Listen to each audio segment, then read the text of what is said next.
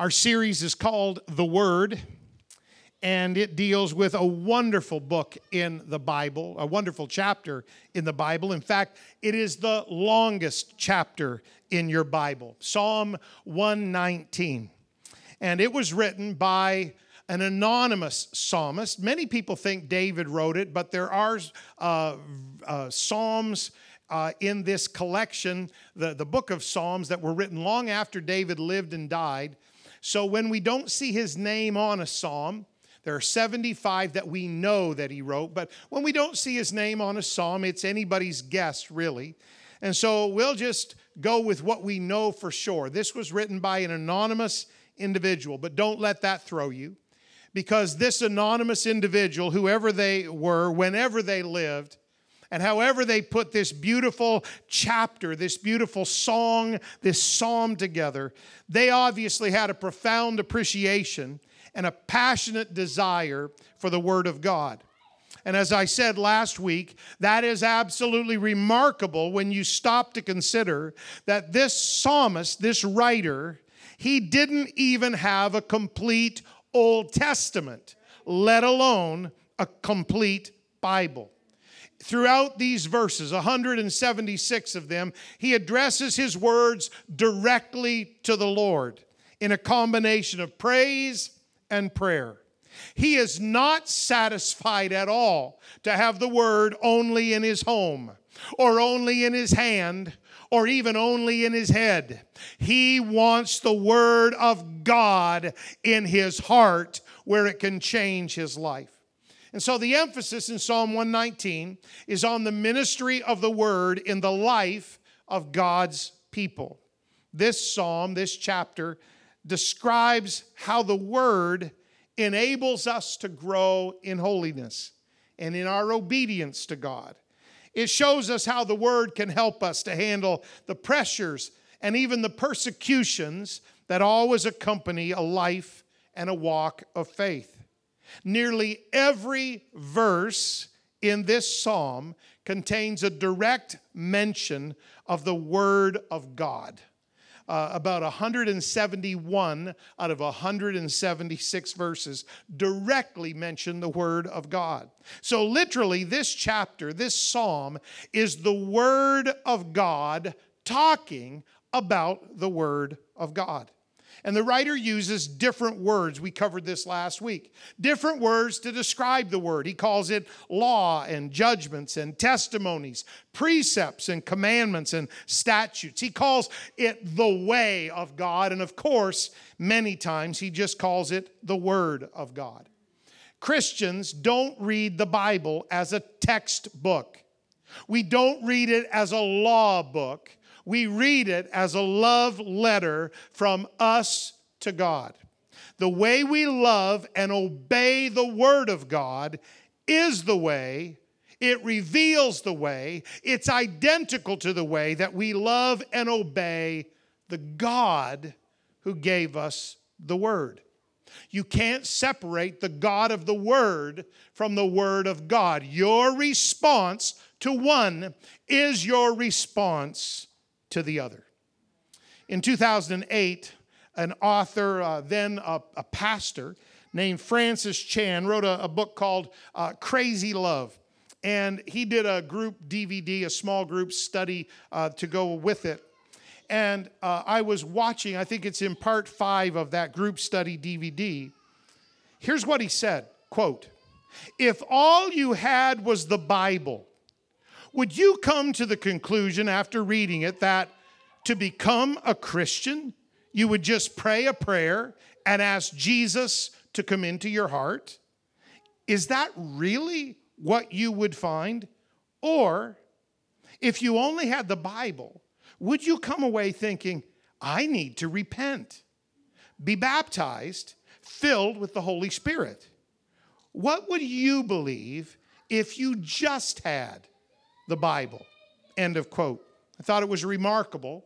Francis Chan isn't part of our fellowship. To my knowledge, he's not in any particular Pentecostal denomination, but he's just an honest man making a tremendous comment. Now, on the one hand, the Word of God is shallow. Everybody say shallow. What I mean by that is if you read the Bible with an open, unbiased heart, you will find the message of salvation. The basic truths that you need to know are right on the surface. It's at a shallow depth. You don't have to work very hard, especially in the New Testament, to find repentance, baptism in Jesus' name, the infilling of the Holy Ghost, living a holy life to please God. Don't imitate the world. Pray. Be a witness. Stay ready for His return. You don't have to dig very deep to find any of those things. It's all there at a shallow depth. And that's why the prophet Isaiah said these words. He said, and an highway shall be there, and a way, and it shall be called the way of holiness. Now watch this. The unclean shall not pass over. If you want to live in sin, if you want to be deceptive, if you want to try to pull one over on God, you're not going to get on this road. But it shall be for those, the wayfaring men, though fools, shall not err therein. You don't need a degree in Greek and Hebrew to figure out how to serve God if you've got a Bible. You don't need to have all kinds of education and all kinds of pedigree in the Pentecostal church to have a great relationship with God. The wayfaring man, no matter where he came from, no matter what his history is, he can have a destiny in God that will blow your mind because he won't err if he just follows the simple truth of the Word of God. Everybody say shallow. So on one hand, the Word of God is shallow. All the basics are where anybody can easily reach them. But on the other hand, the Word of God is deep. Everybody say deep. Now, some preachers, they love it when people walk away saying, that was deep. And what people usually mean when they walk out of a service and say, that was deep, that means they didn't understand a word that man was saying. That's usually what that means. So I don't want to be deep, but let me tell you, the Word of God is deep. You could examine this book for 10,000 lifetimes and never exhaust its beauty and its revelation. You see, the Bible that we cherish, it's like a gold mine. Treasure after treasure after treasure are available to those who will simply make the effort to dig beyond its surface. How do you know the difference between reading the Word and studying the Word of God? Simple difference. Use a pen or a pencil. That's the only difference between reading the Word of God and studying the Word of God. You let God talk to you through the Word, and you have some place, some system where you can jot it down. It doesn't have to be profound. The simplest kind of study is underlining something and write in the margin of your Bible what God's speaking to you. And you might come to church and find out that God was right and you were wrong in your impression, but that's okay. That's learning. You did it with the alphabet, so you're okay. But here's the thing. If you don't have any time when you can get into the Word and get the Word into you, you're missing this massive dimension of the Christian life. And so you need to get the Word into you. You need to let get yourself into the Word by not just reading it, but meditating on it and studying it. Because you'll find treasure after treasure if you just make the effort to dig a little bit. And so that's why we study the Word of God. Here's what Solomon said 3,000 years ago. It is the glory of God to conceal a thing. Now, you might not like that, but that's God's business. He's God, and He decided that He gets glory when He conceals something. And so in His Word, He has hidden beautiful, powerful treasures of revelation. But look at this. But it is the honor of kings to search out a matter. We are a royal priesthood. We are kings and priests with God. It is the honor of kings. It's the honor of Christians to search out the Word of God. That's why we study it. Now, listen to me very carefully here. That is exactly what we are doing in this midweek series. We are studying the Word of God. You can get hundreds of people for a concert. You can get even more for a potluck. You can get lots of people for an exciting service, but when you're a Christian, when this is so important to you, you love to study the Word of God. And this is why we have Bible study every week in the first place. We are digging deep in the Word of God. Why? So we can experience its beauty and its revelation and its power. Now, hear me clearly and plainly. You don't need to know anything I will say tonight to get saved. Nothing I will say tonight. You don't need to know it to get saved. That's an easy message, and we preach it often in our church, in many of our services, especially when we're reaching for new people. But studying the love letter that God left for you, it'll give you spiritual strength that will help you to stay saved after you get saved. I'm so glad God didn't give us a Bible that was 1 page long, say do this, this, and this, and good luck. God gave us His Word that you could study your entire life, and if you live to be 150, you'll still be mining treasure out of the Word of God that will help you and strengthen you. So, if you need to get saved, we'll work on that. We'll preach it to you. It's an easy message. It's in the shallow end of the Word of God. But in Bible study, we try to dig deeper because we want saints. My greatest goal is to get you to love the Word of God, get curious about the Word of God, get hungry and thirsty for the Word of God, and just go digging. Have yourself an archaeological expedition and just enjoy yourself. That's what I love to do. Even the structure of Psalm 119 is amazing. We talked about this last week as we introduced this chapter. It's due to the organization of the author and the inspiration of God. And Psalm 119 is written as an acrostic poem. It has 8 lines in each of 22 sections. The Hebrew alphabet has 22 letters. And the 22 sections of Psalm 119 follow that pattern. With each of the 8 lines, or we would say 8 verses, in each of the sections beginning with the same letter of the Hebrew alphabet. Now, on the screen, as you see that scroll by, Hebrew reads not like English from left to right, but from right to left. And the letters sometimes have little vowel markings under them or around them. But every verse in each of those sections begins with the same letter, which just happens to be the 22 letters of the Hebrew alphabet in order. It is absolutely remarkable. It was through the Hebrew language. Sorry, all you English speakers and all you French speakers. It was through the Hebrew language that God originally revealed Himself to mankind. And what a beautiful language it is. Tonight, because of the unusual arrangement of this unique psalm, we are going to learn, a little Hebrew. A little of the Hebrew alphabet. So, normally preachers would say, fasten your seatbelt because they're about to scream at you and slick your hair back and blow your necktie over your shoulder.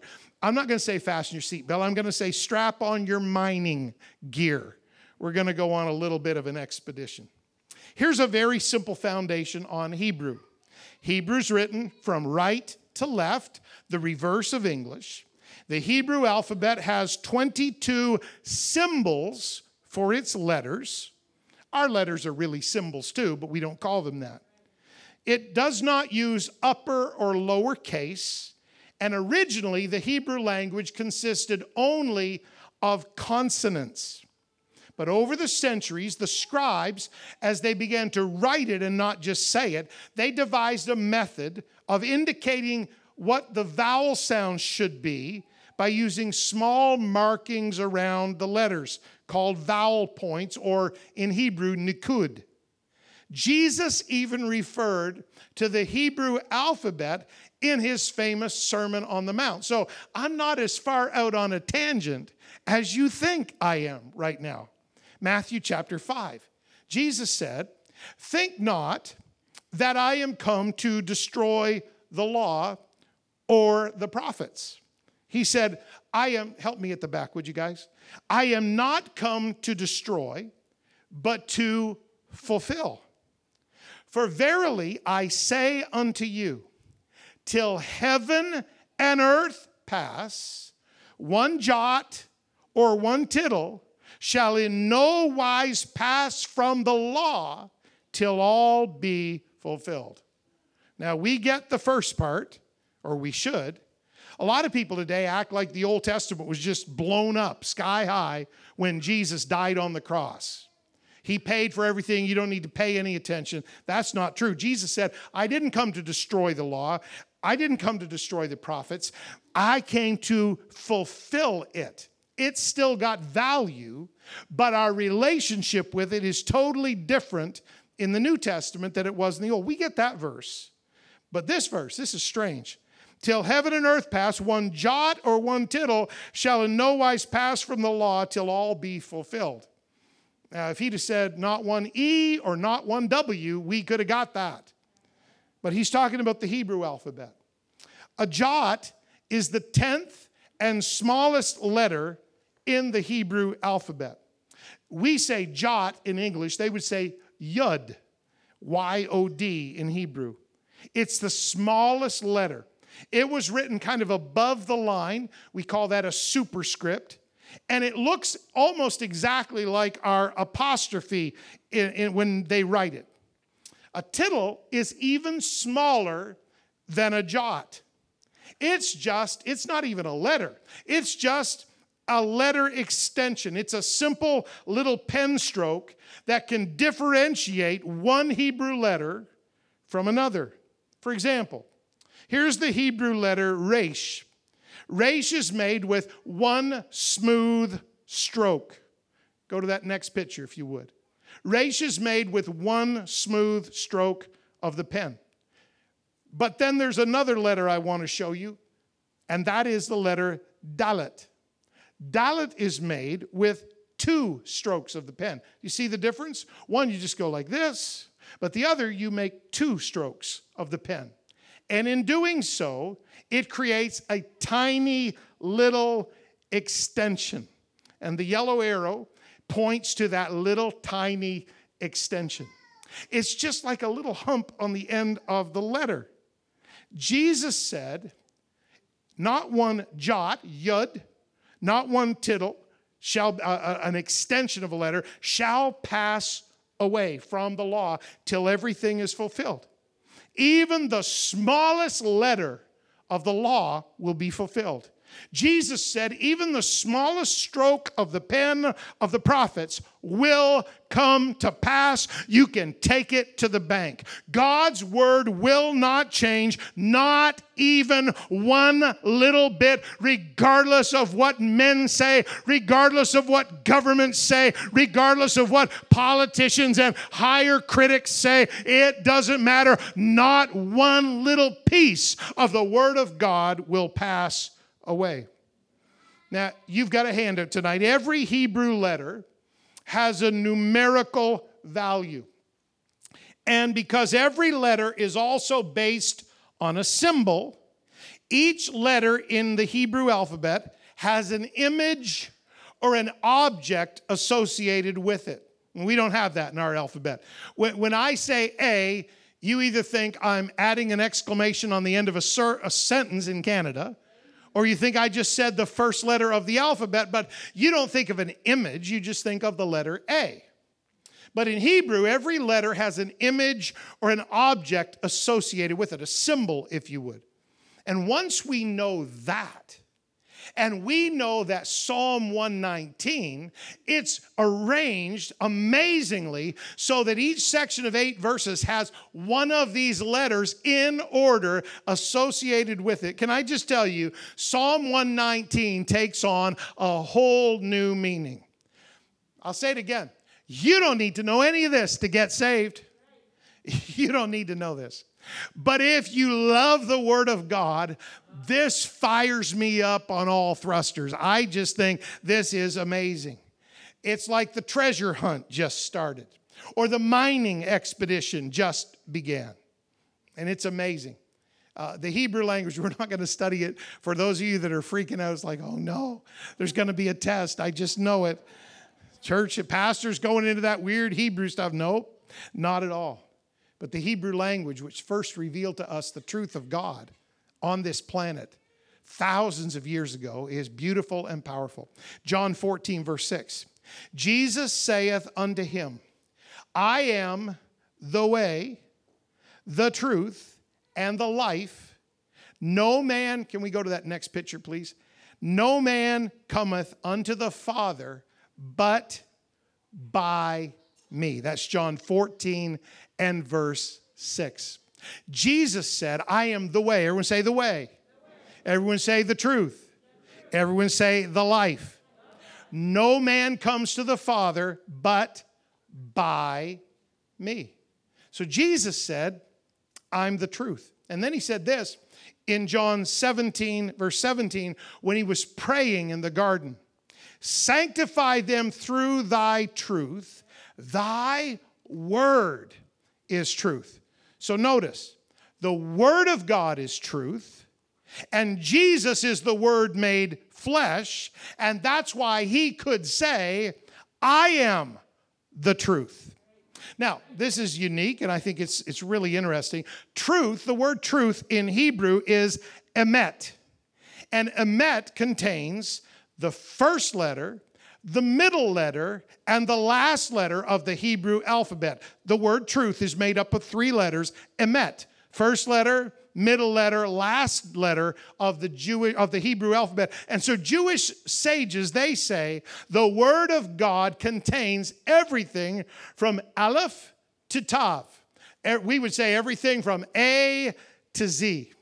And Jesus said this in the very last book of your Bible. In fact, the very last chapter of your Bible. I am Alpha and Omega, the beginning and the end, the first and the last. Alpha and Omega are the first and last letters of the Greek alphabet because the New Testament was written down in Greek. We would say that Jesus said, I am A to Z, the beginning and the end, the first and the last. In Hebrew, Jesus said, I am Aleph and Tav. I am the beginning and the end. I am the first and the last. So what he was saying is, I am the truth. I'm everything in the entire alphabet. I am the Word made flesh. So when you read and study the Word, you are reading and studying the person of Jesus Christ. But it's better than that. When you love and obey the Word, you are loving and obeying the person of Jesus Christ. So in that little handout, you've got those letters. They all look like squiggly lines to you. I know that. I hope that'll get us a tiny bit clearer.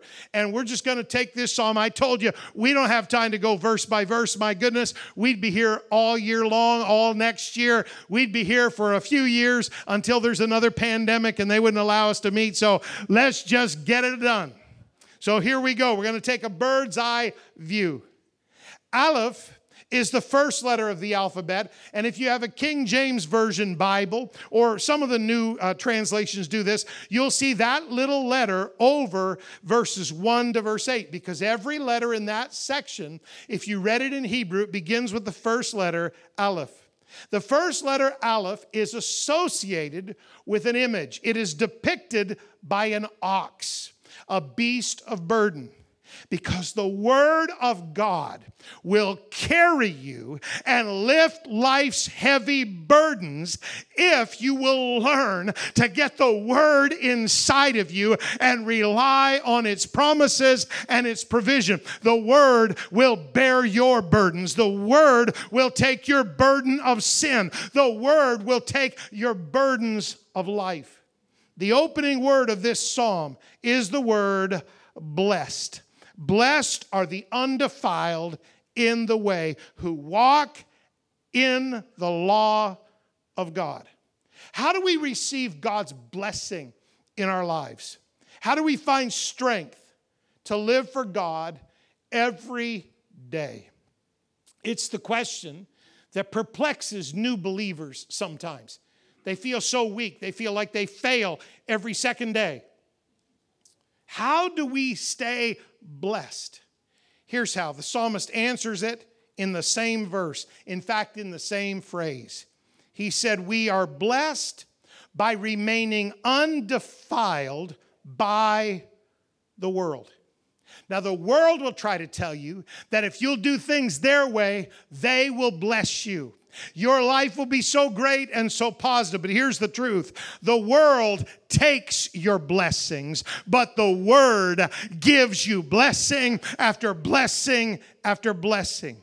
When we seek God with our whole heart, it is then that we are able to keep His commandments. So remember the ox. It's a bearer of burdens. That first letter, which is every verse in this section starts with that letter that indicates an ox, a bearer of burdens. Either we are going to bear the burden of our sin, or we're going to let Jesus bear the burden of our sin. Either we are going to try to be Mr. Know-it-all and Mrs. Fix-it, and we are going to try to bear every burden in life, and we're going to be together and tough and a self-made man or woman. Either that, or we're going to give God our burdens in life. I don't know about you. I like the second scenario far better. He can do a whole lot more with the burdens I carry than I could ever imagine. And a songwriter wrote years ago, if He carried the weight of the world upon His shoulders, I know my brother, I know my sister, that He can carry you. If you feel ashamed when you're in God's presence and you feel uncomfortable, you feel like something's off, something's amiss, here's what you need to do. Wherever it is in your life that you're not lined up to the Word of God, you need to line up to the Word of God. Because the Word doesn't put burdens on you. The Word takes burdens from you. Let me give you a suggestion. You need to make verse 5 your daily prayer. Oh, that my ways were directed to keep Thy statutes. God, today, as I walk, as I decide, as I plan, as I work, as I relax, God, I just want my ways. I want everything I do and every way I walk, I want it to be directed by Your Word, by Your commandments, by Your statutes. That's a great prayer. And here's a great daily goal in verse 8. I will keep Thy statutes.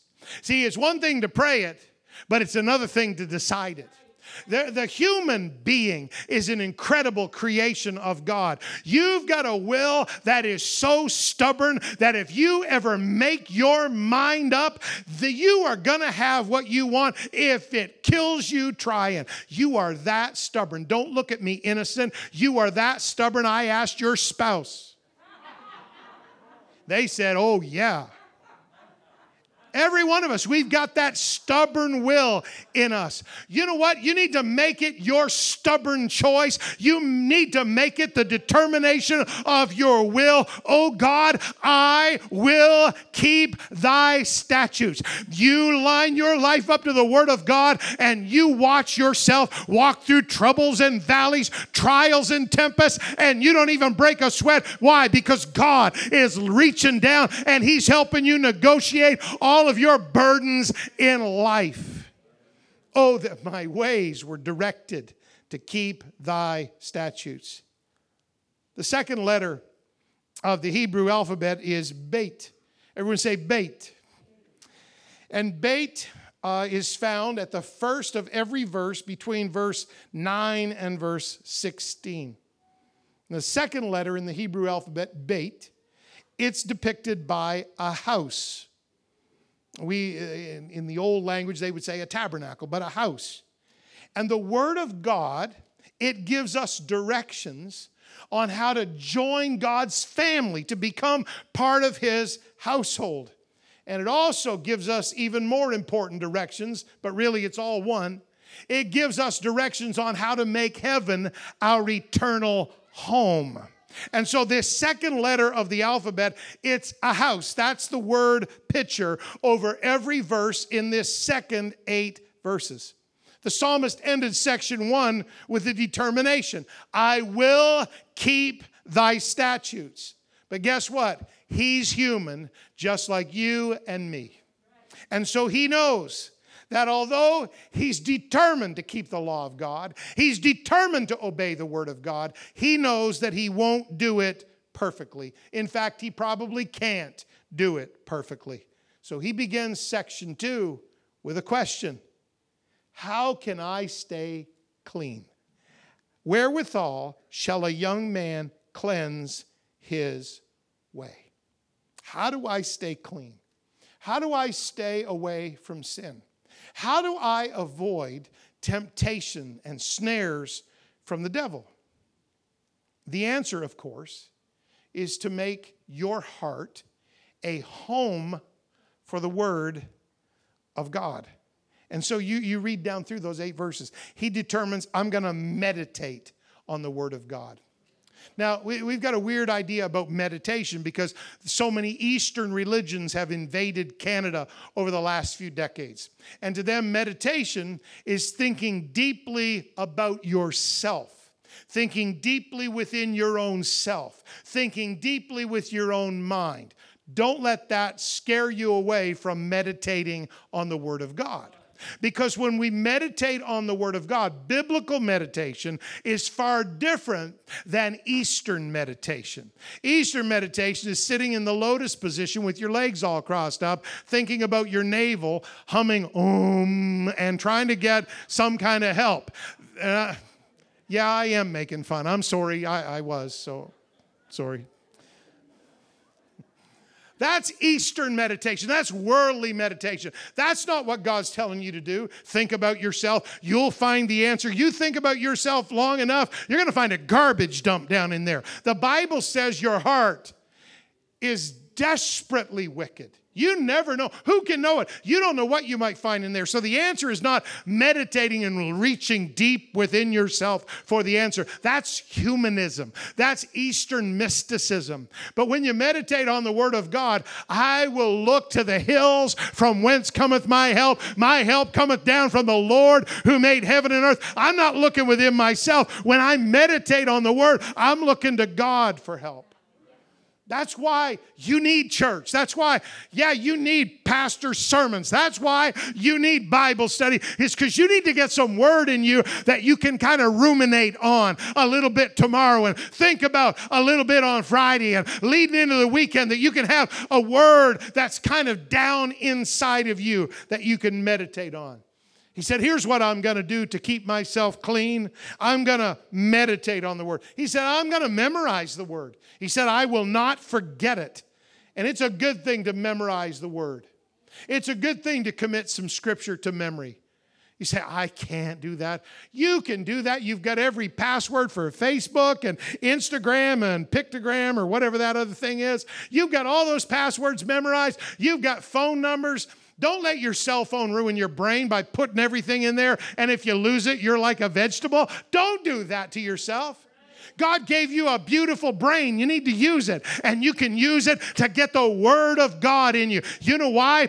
Jesus used the Word of God when he was tempted. He came back at the devil. He didn't say, wait a minute, I need to walk into Jerusalem and go to the synagogue and find that scripture in the scroll. He had it right like that, and he pushed back at the enemy with the Word. You need to get a few choice verses locked up in your brain so when the enemy comes in like a flood, the Spirit of the Lord can just access that word and lift up a standard against him and push him back. That's what you need. He said, I'm going to meditate on the word. I'm going to memorize it. I'm going to respect it and rejoice in it. I'm going to talk about it and I'm going to walk in it. It's a good thing when Christians actually talk about the Bible once in a while. Oh, Pastor, go back to the Hebrew alphabet. I wasn't convicted about that. It's a good thing when we're together, we're not just talking about all the problems we face and all the stuff that's going on and all the people we don't even like. It's a good thing when Christians get together that somebody's got a verse and somebody's got a little song and somebody's got a little word of encouragement, and it's all based around getting the Word of God inside of you. Don't look at me like you don't know what I'm talking about. You've had those times when the devil was harassing you and a scripture came to your mind and you knocked him down and walked all over him and walked out of the room feeling good, because the enemy cannot compete with the power of the Word of God. And so this psalmist, he talks about seeking God with his whole heart, because he knows my heart's deceitful. My heart is divided without the Word to control it. So I have a question for you. Is your heart comfortable with the Word of God, the commandments of God, the laws of God, the statutes of God, the principles of God? Is your heart comfortable with the Word of God controlling your heart and making your choices? Or does something else make its home in your heart that pushes away the Word of God? And no, it doesn't need to be something evil. It could just be something that you've put on a higher priority than the Word of God. And when you do that, no wonder you feel uncomfortable or uneasy or unfamiliar in the presence of God. It's because the Word isn't controlling your heart. But this psalmist, he said, no, not me. I'm going to allow the Word to be in my heart. My heart is going to be a home for the Word. This is a great verse to commit to memory. Seeing we're talking about memorization. Everyone say Psalm 119, verse 11. Thy word have I hid in mine heart. No, don't finish it. Repeat it. Thy word have I hid in mine heart. A bunch of Pentecostals. That I might not sin against thee. And so you might be able to find it one more time. Everybody say the reference. Psalm 119, verse 11. It's the 119.11 convenience store. Some of you, you'll get that 6 weeks from now. We need to go back to Hebrew. Everybody say Psalm 119.11. Let's say it together. Thy word have I hid in mine heart, that I might not sin against thee. That word is a good word to get in your heart, because that will help you make a decision when you're being tempted to do something wrong. Perfect verse to commit to memory. Third letter of the Hebrew alphabet is Gimel. And Gimel is the first letter, if you read it in Hebrew, over verses 17 through 24. And the word Gimel, you know how the saints of God were sheep? Well, the word Gimel is depicted by a camel. I'm glad we're sheep. Camels are homely. But the Gimel is depicted by a camel. But here's the key. A person who learns to drink deeply from the Word of God, you know what you do? You store up, you tank up, you fill up, and then you can endure dry and thirsty places in your spiritual life. You know how that feels? You're going along, everything's doing fine, and it's like you hit a wall, and all of a sudden, you don't feel anything. You come to church and you think, everybody else seems to feel something. I don't feel anything. You're in a dry, thirsty place. And if you don't have the Word, if you haven't drunk deeply from the Word, you are going to be spiritually dehydrated. But just as the pillar of cloud and fire led Israel through the wilderness, that's how the Word of God, supernatural, just as much as the pillar of cloud and fire, just like they led Israel through the wilderness, this supernatural book will lead you through the dry and thirsty times of your spiritual journey. Because let me give you a 411. The wilderness season happens to all of us at some point or another. You know why? Because you can't bypass it. There's no way to get to the promised land except by walking through the wilderness. But the wilderness is not God's punishment of you. It is God's preparation of you to conquer when you get to your promise. Do you realize that Israel saw miracles of God every one of the 40 years they wandered in the wilderness? That wasn't punishment. God was preparing them. He had to deal with some rebels, but he was raising up a new generation. He wasn't punishing them. He was getting them ready. While they were in the wilderness, they conquered whole nations. While they were in the wilderness, they had clothes that didn't wear out and shoes that didn't wear out, and they had supernatural bread from heaven every morning in the what we call manna. They saw the miraculous in the wilderness. And if you'll learn to drink deeply from the Word of God, you're going to be like a camel. You're going to have enough water stored up that you can walk for miles through a dry place and not backslide. You can walk for weeks through an empty, barren place, and you just keep coming to church and saying, "Bless the Lord, oh my soul, and all that is within me. Bless His holy name." I don't feel great, but my God is great. I'm not doing so great, but my God is awesome. And because you've got the Word tanked up in your heart. But in the wilderness season, you got to be careful.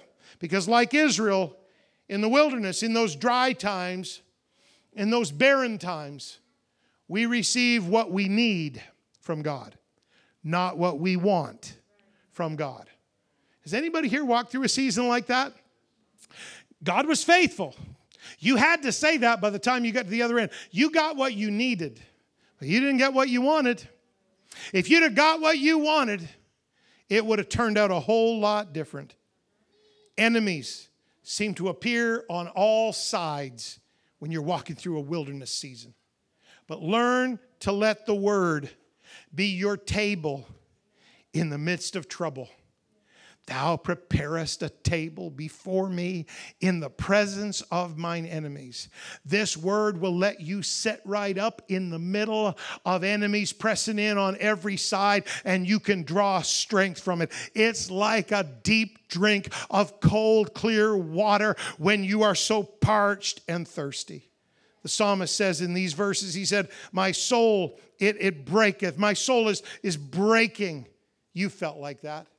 But when your soul is breaking, look for waters in the wilderness. And like Isaiah said, look for streams in the desert. And when you find a stream, it might be a song we get to singing on Sunday morning, and the presence of God goes, whew. Or it might be part of Pastor Jack's message some Sunday night, and all of a sudden God quickens something to you. It might be sweet fellowship with the people of God, with distancing and mask notwithstanding. You might just feel something when you get to the church house on a particular day. Let me give you a piece of advice. If you take it, you need to tank up on the presence of God and the Word of God and the worship of God. When you get to one of those moments, you don't know but what it will be dry and dusty and barren from Thursday through next Wednesday. You don't know. But if you feel something tonight, take every moment to reach up and take a deep drink of the Word of God, because if you tank up, it will sustain you through the wilderness. During those dry times that we all face, learn to make verse 18 your prayer. Open thou mine eyes, that I may behold wondrous things out of thy law. God, I don't like what's going on in my life. This is the toughest, roughest season I've walked through to date. But God, show me something in your Word today that will get me through this day.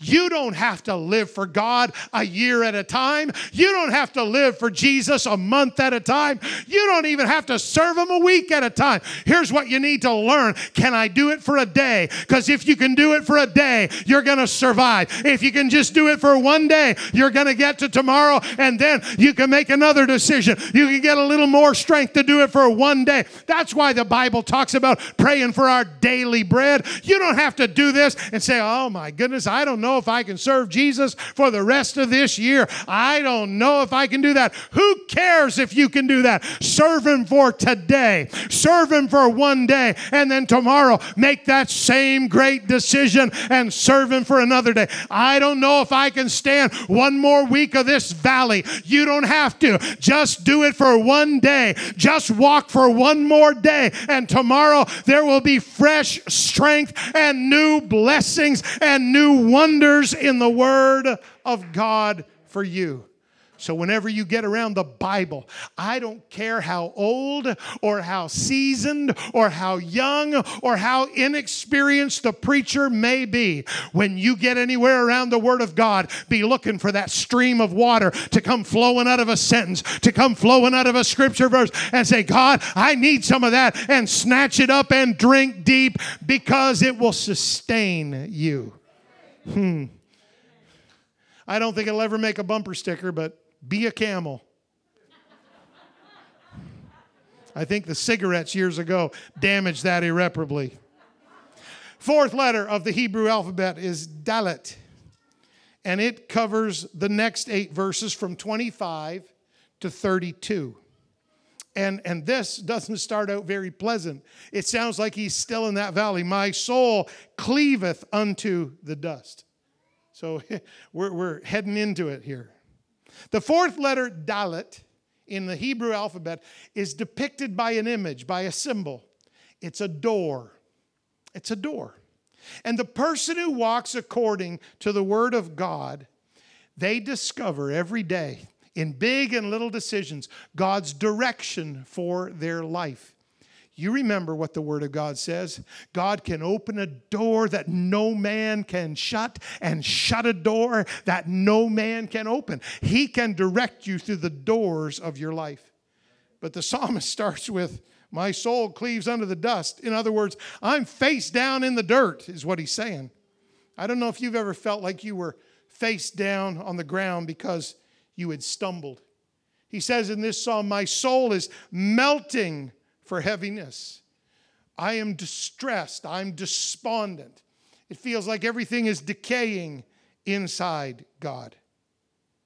It's hard to know which way to go or what to do during those times. But do not let your feelings lie to you or steal your faith, because there is a door leading out of your dilemma if you just look for it. Paul said in 1 Corinthians 10:13, it's a way of escape. Let me tell you, that door is the Word of God. And so the psalmist prays here, quicken me. That means to revive something that's struggling or dead. Quicken me and strengthen me. How? According to thy word. That's a great prayer. God, today, strengthen me according to your word. I'm not trying to get my strength from anywhere else. Strengthen me according to thy word. And he makes a decision to defy his feelings. I have chosen the way of truth. I will run the way of thy commandments. You know what he's doing? I'm looking for God's door. I don't like where I am. I don't like this circumstance. I don't like this trial, but I'm looking for a way out. I'm looking for the door. So here's what he decided. Here's what you need to decide. No matter what anyone else decides to do, no matter how your circumstances turn out, and for sure, no matter how you may feel, say with the psalmist, I have decided I'm going to walk through the door of God's word. And if I do that enough times, it's going to find me. It's going to direct me the way out of my trial. Verse 31 is his declaration, and it's mine. God, I have stuck unto thy testimonies. What an image that is. God, I'm stuck to your testimonies. You're stuck with me, Jesus, because I am stuck to your word. I am not letting go of it. I am not going to walk away from it. I won't betray it. I won't discount it. I'm stuck to your testimonies. So God, you're stuck with me. I'm looking for a door. I'm going to serve you until I find the door. I'm going to serve you until I see the way out of my trouble. The next letter in the Hebrew alphabet is Hey. That's an easy one. Everyone say hey.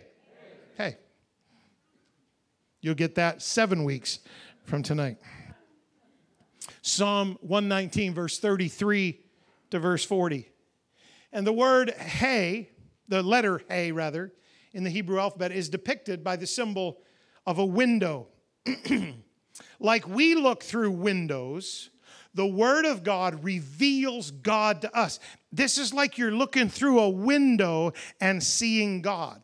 And so the letter He is actually associated with a Bible word that in English we would say, behold. It's like you look at it, it's like you're looking through or into a window and you say, behold. You see God when you examine His word, when you look through His word. And this psalmist, he says, you read through.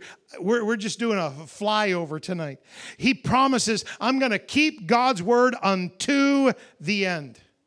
Just because we start well doesn't mean we're going to end well.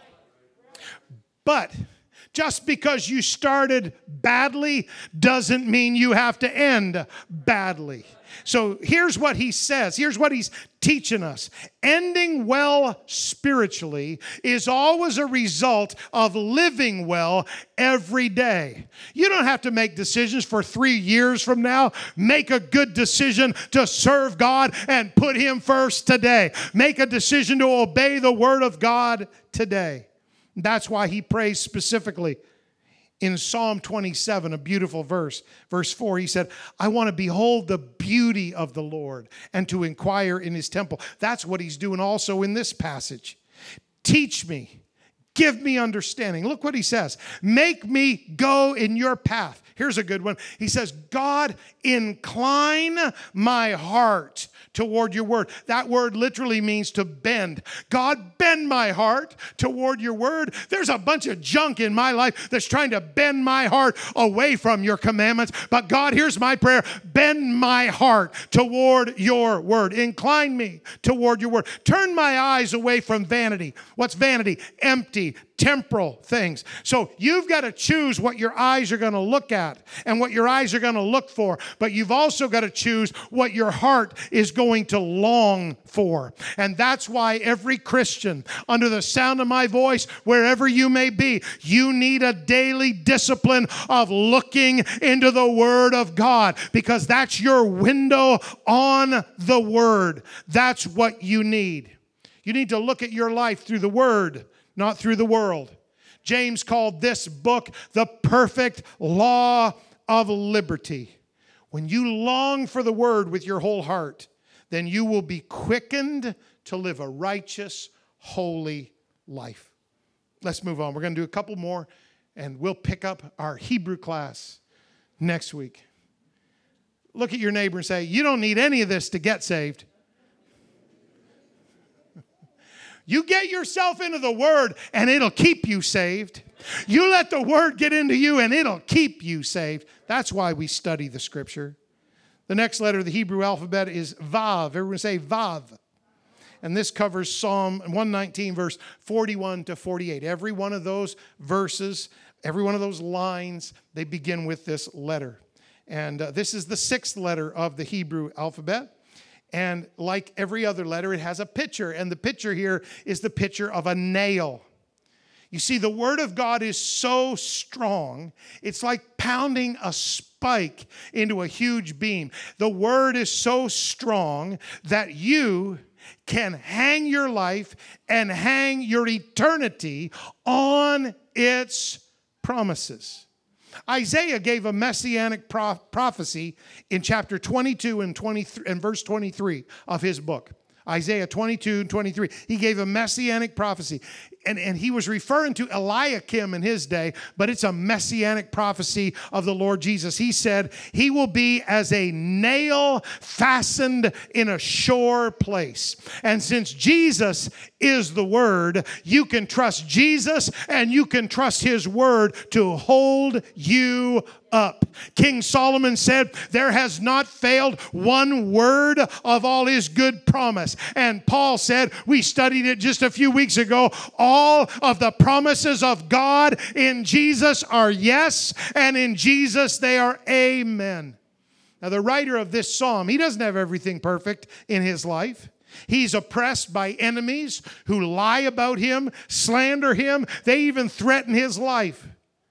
While God's promises were secure, his enemies were trying to make him insecure.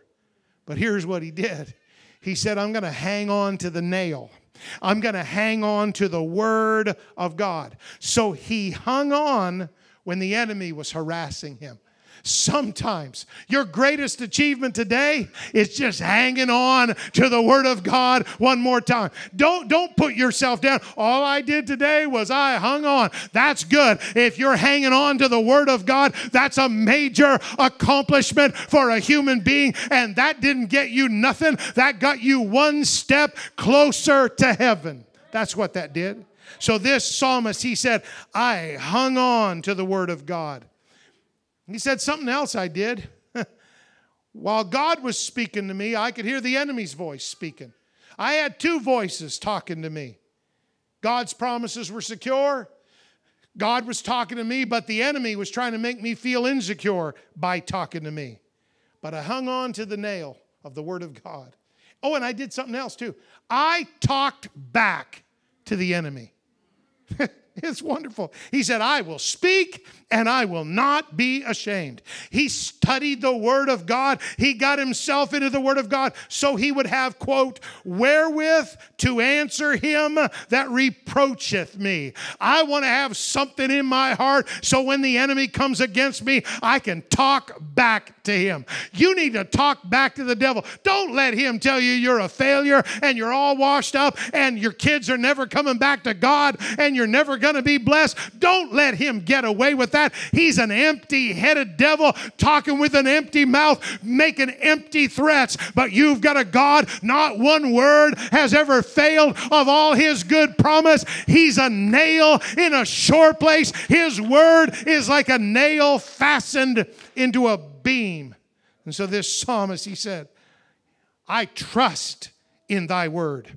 I hope in thy judgments. I keep thy law. I seek thy precepts. I speak of thy testimonies. I delight in thy commandments, and I meditate in thy statutes. He used almost every term he had for the Word of God in one section of 8 verses. When the enemy comes after you, child of God, hold on and talk back.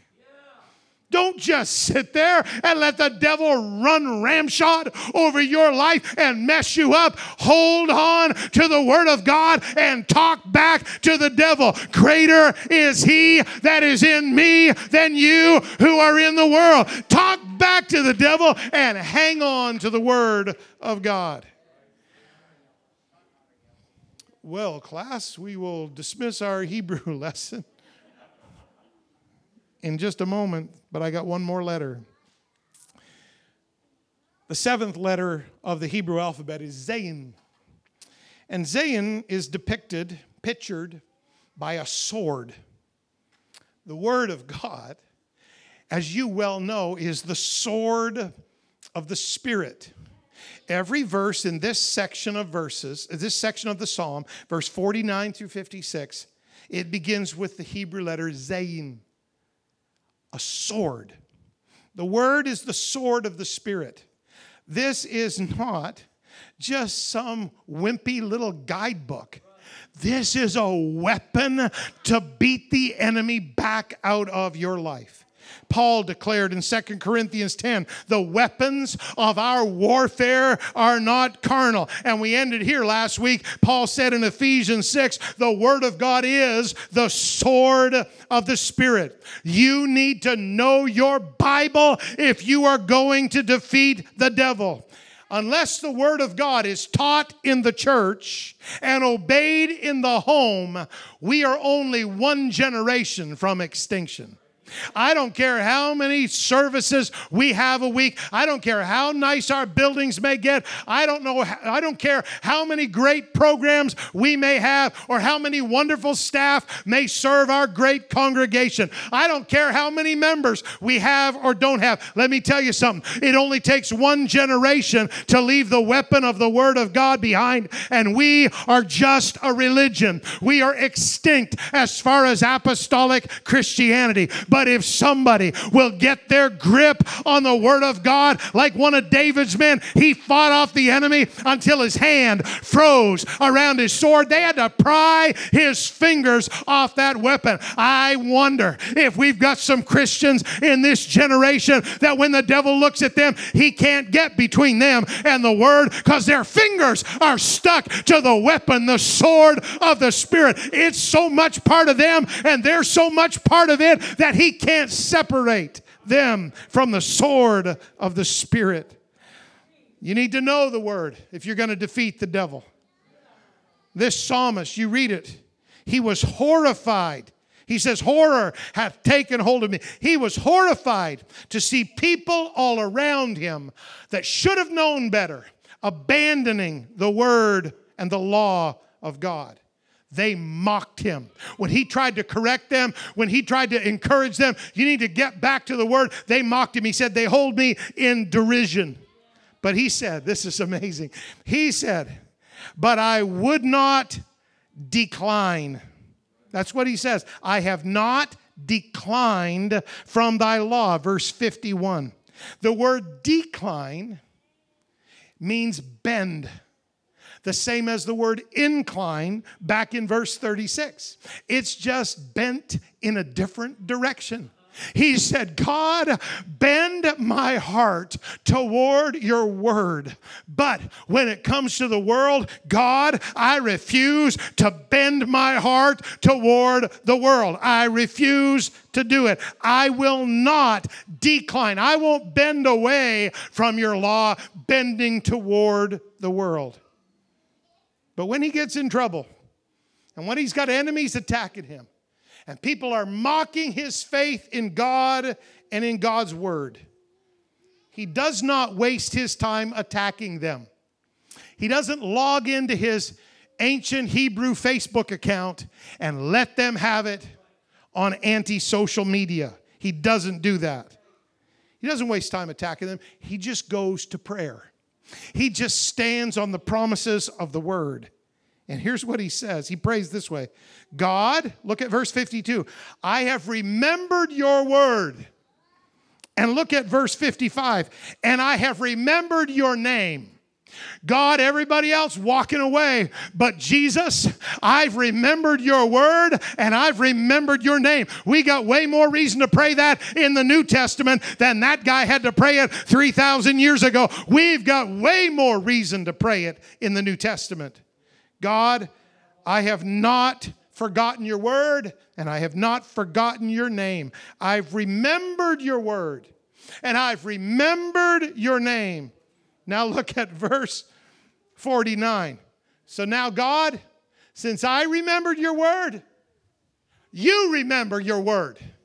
You made a promise to me in your word, and I haven't seen it come to pass yet. So, God, you remember the word unto thy servant. God, I'm remembering your word. I'm claiming my promise every day. I'm bringing it to you in prayer over and over and over and over again. So, God, since I'm remembering your word, I want to remind you, you remember your word. I am waiting for my healing. I am waiting for my miracle. I am waiting for my deliverance. I am waiting on my promise. God, I remember your word. You remember your word. There is nothing wrong with reminding God about what he said in his word. Bishop William Parent passed away the other week, and I miss him dearly. He was such a great man of God. But he sat in a chair on our platform and he said, if you've got a sickness in your body, get yourself a scripture from the Word of God, write it on a piece of paper or underline it in your Bible. And when God says, what's that in your hand? You say, I've got your word of healing in my hand. I've got your word of promise in my hand. I've got your word of deliverance in my hand. Oh my goodness. So there's nothing wrong with reminding God about what he said in his word. And there's sure nothing wrong with reminding the devil what God said in his word. I am the head and not the tail. I am above and not beneath. I am blessed in everything I do. There's nothing wrong with reminding the devil about the word of God too. The Word is our hope and our comfort. And he says, I love this verse, mentioned it last week. Your word, thy statutes have been my songs in the house of my pilgrimage. Every once in a while, I just catch myself enjoying your word, singing your word, worshiping because of your word. It's my hope and my comfort and my song in times of battle. Years ago, 3 months before the 6-day war, a song was written in the nation of Israel. It's one of my favorite songs. I can't sing the Hebrew version, but I have the Hebrew version transcribed into English, and it's a treasure. It's called Jerusalem of Gold. It talks about the longing of the Jewish people, because back then they didn't have access to their own Temple Mount. They didn't have access to the city of Jerusalem like they do now. And it was a longing. It was a longing song, longing for Jerusalem of gold, the sunlight, the sunsets glistening off those beautiful stone walls. 3 months later, the 6-day war broke out. And story after story said that those Israeli boys and those Israeli women that were serving in their armed forces, in the tanks and in the trenches, up on the mountains, they were singing that song, Jerusalem of Gold. I won't forget Jerusalem. I'm longing for Jerusalem of Gold. They sang it. They say that was the song that inspired Israel. And they won the 6-day war. And they retook Jerusalem and the control of the Temple Mount. And the rest is history. And after that got all done, you know what they did? They added a verse saying, now we're standing on the Temple Mount. Now we can see Jerusalem. And they added a verse. That's your privilege when you know and love and worship and sing, all centered around the Word of God. God's going to privilege some of you dear people to write another verse to that song you've been singing for the Word of God. He's going to give you the privilege of adding one more stanza to that promise that you've been praying over and claiming. And that's why the psalmist ends this section, and I'll end this lesson with these powerful words. Verse 56, this I had because I kept thy precepts. Everything I have, everything I am, every blessing that you could name and say that's part of his life, I have it all because I have kept the precepts of the Word of God, which is to say, Jesus has been so good to me, and he has never failed me, and his Word has never let me down. And if you feel that way, in closing, I'd like you to lift up your hands and lift up your voice. And one more time at the end of Bible study, I'd like you to thank God for the power and the promise of his Word. I'd like you to thank God for how he's walked with you through deserts and valleys, how he's walked with you through trials and temptations. You are built on the Word. You are covered by the Word. You are strengthened by the Word. Oh God, your words, they've been my songs in the house of my pilgrimage. I'm happy about being a Christian. I'm happy about keeping the commandments of God. Oh, thank you, Jesus. Oh, thank you, Jesus. Clap your hands to the Lord. Thank him for the wonderful Word. Thank him for the Bible. Thank him for the Scripture. Thank you, Jesus. Thank you, Jesus.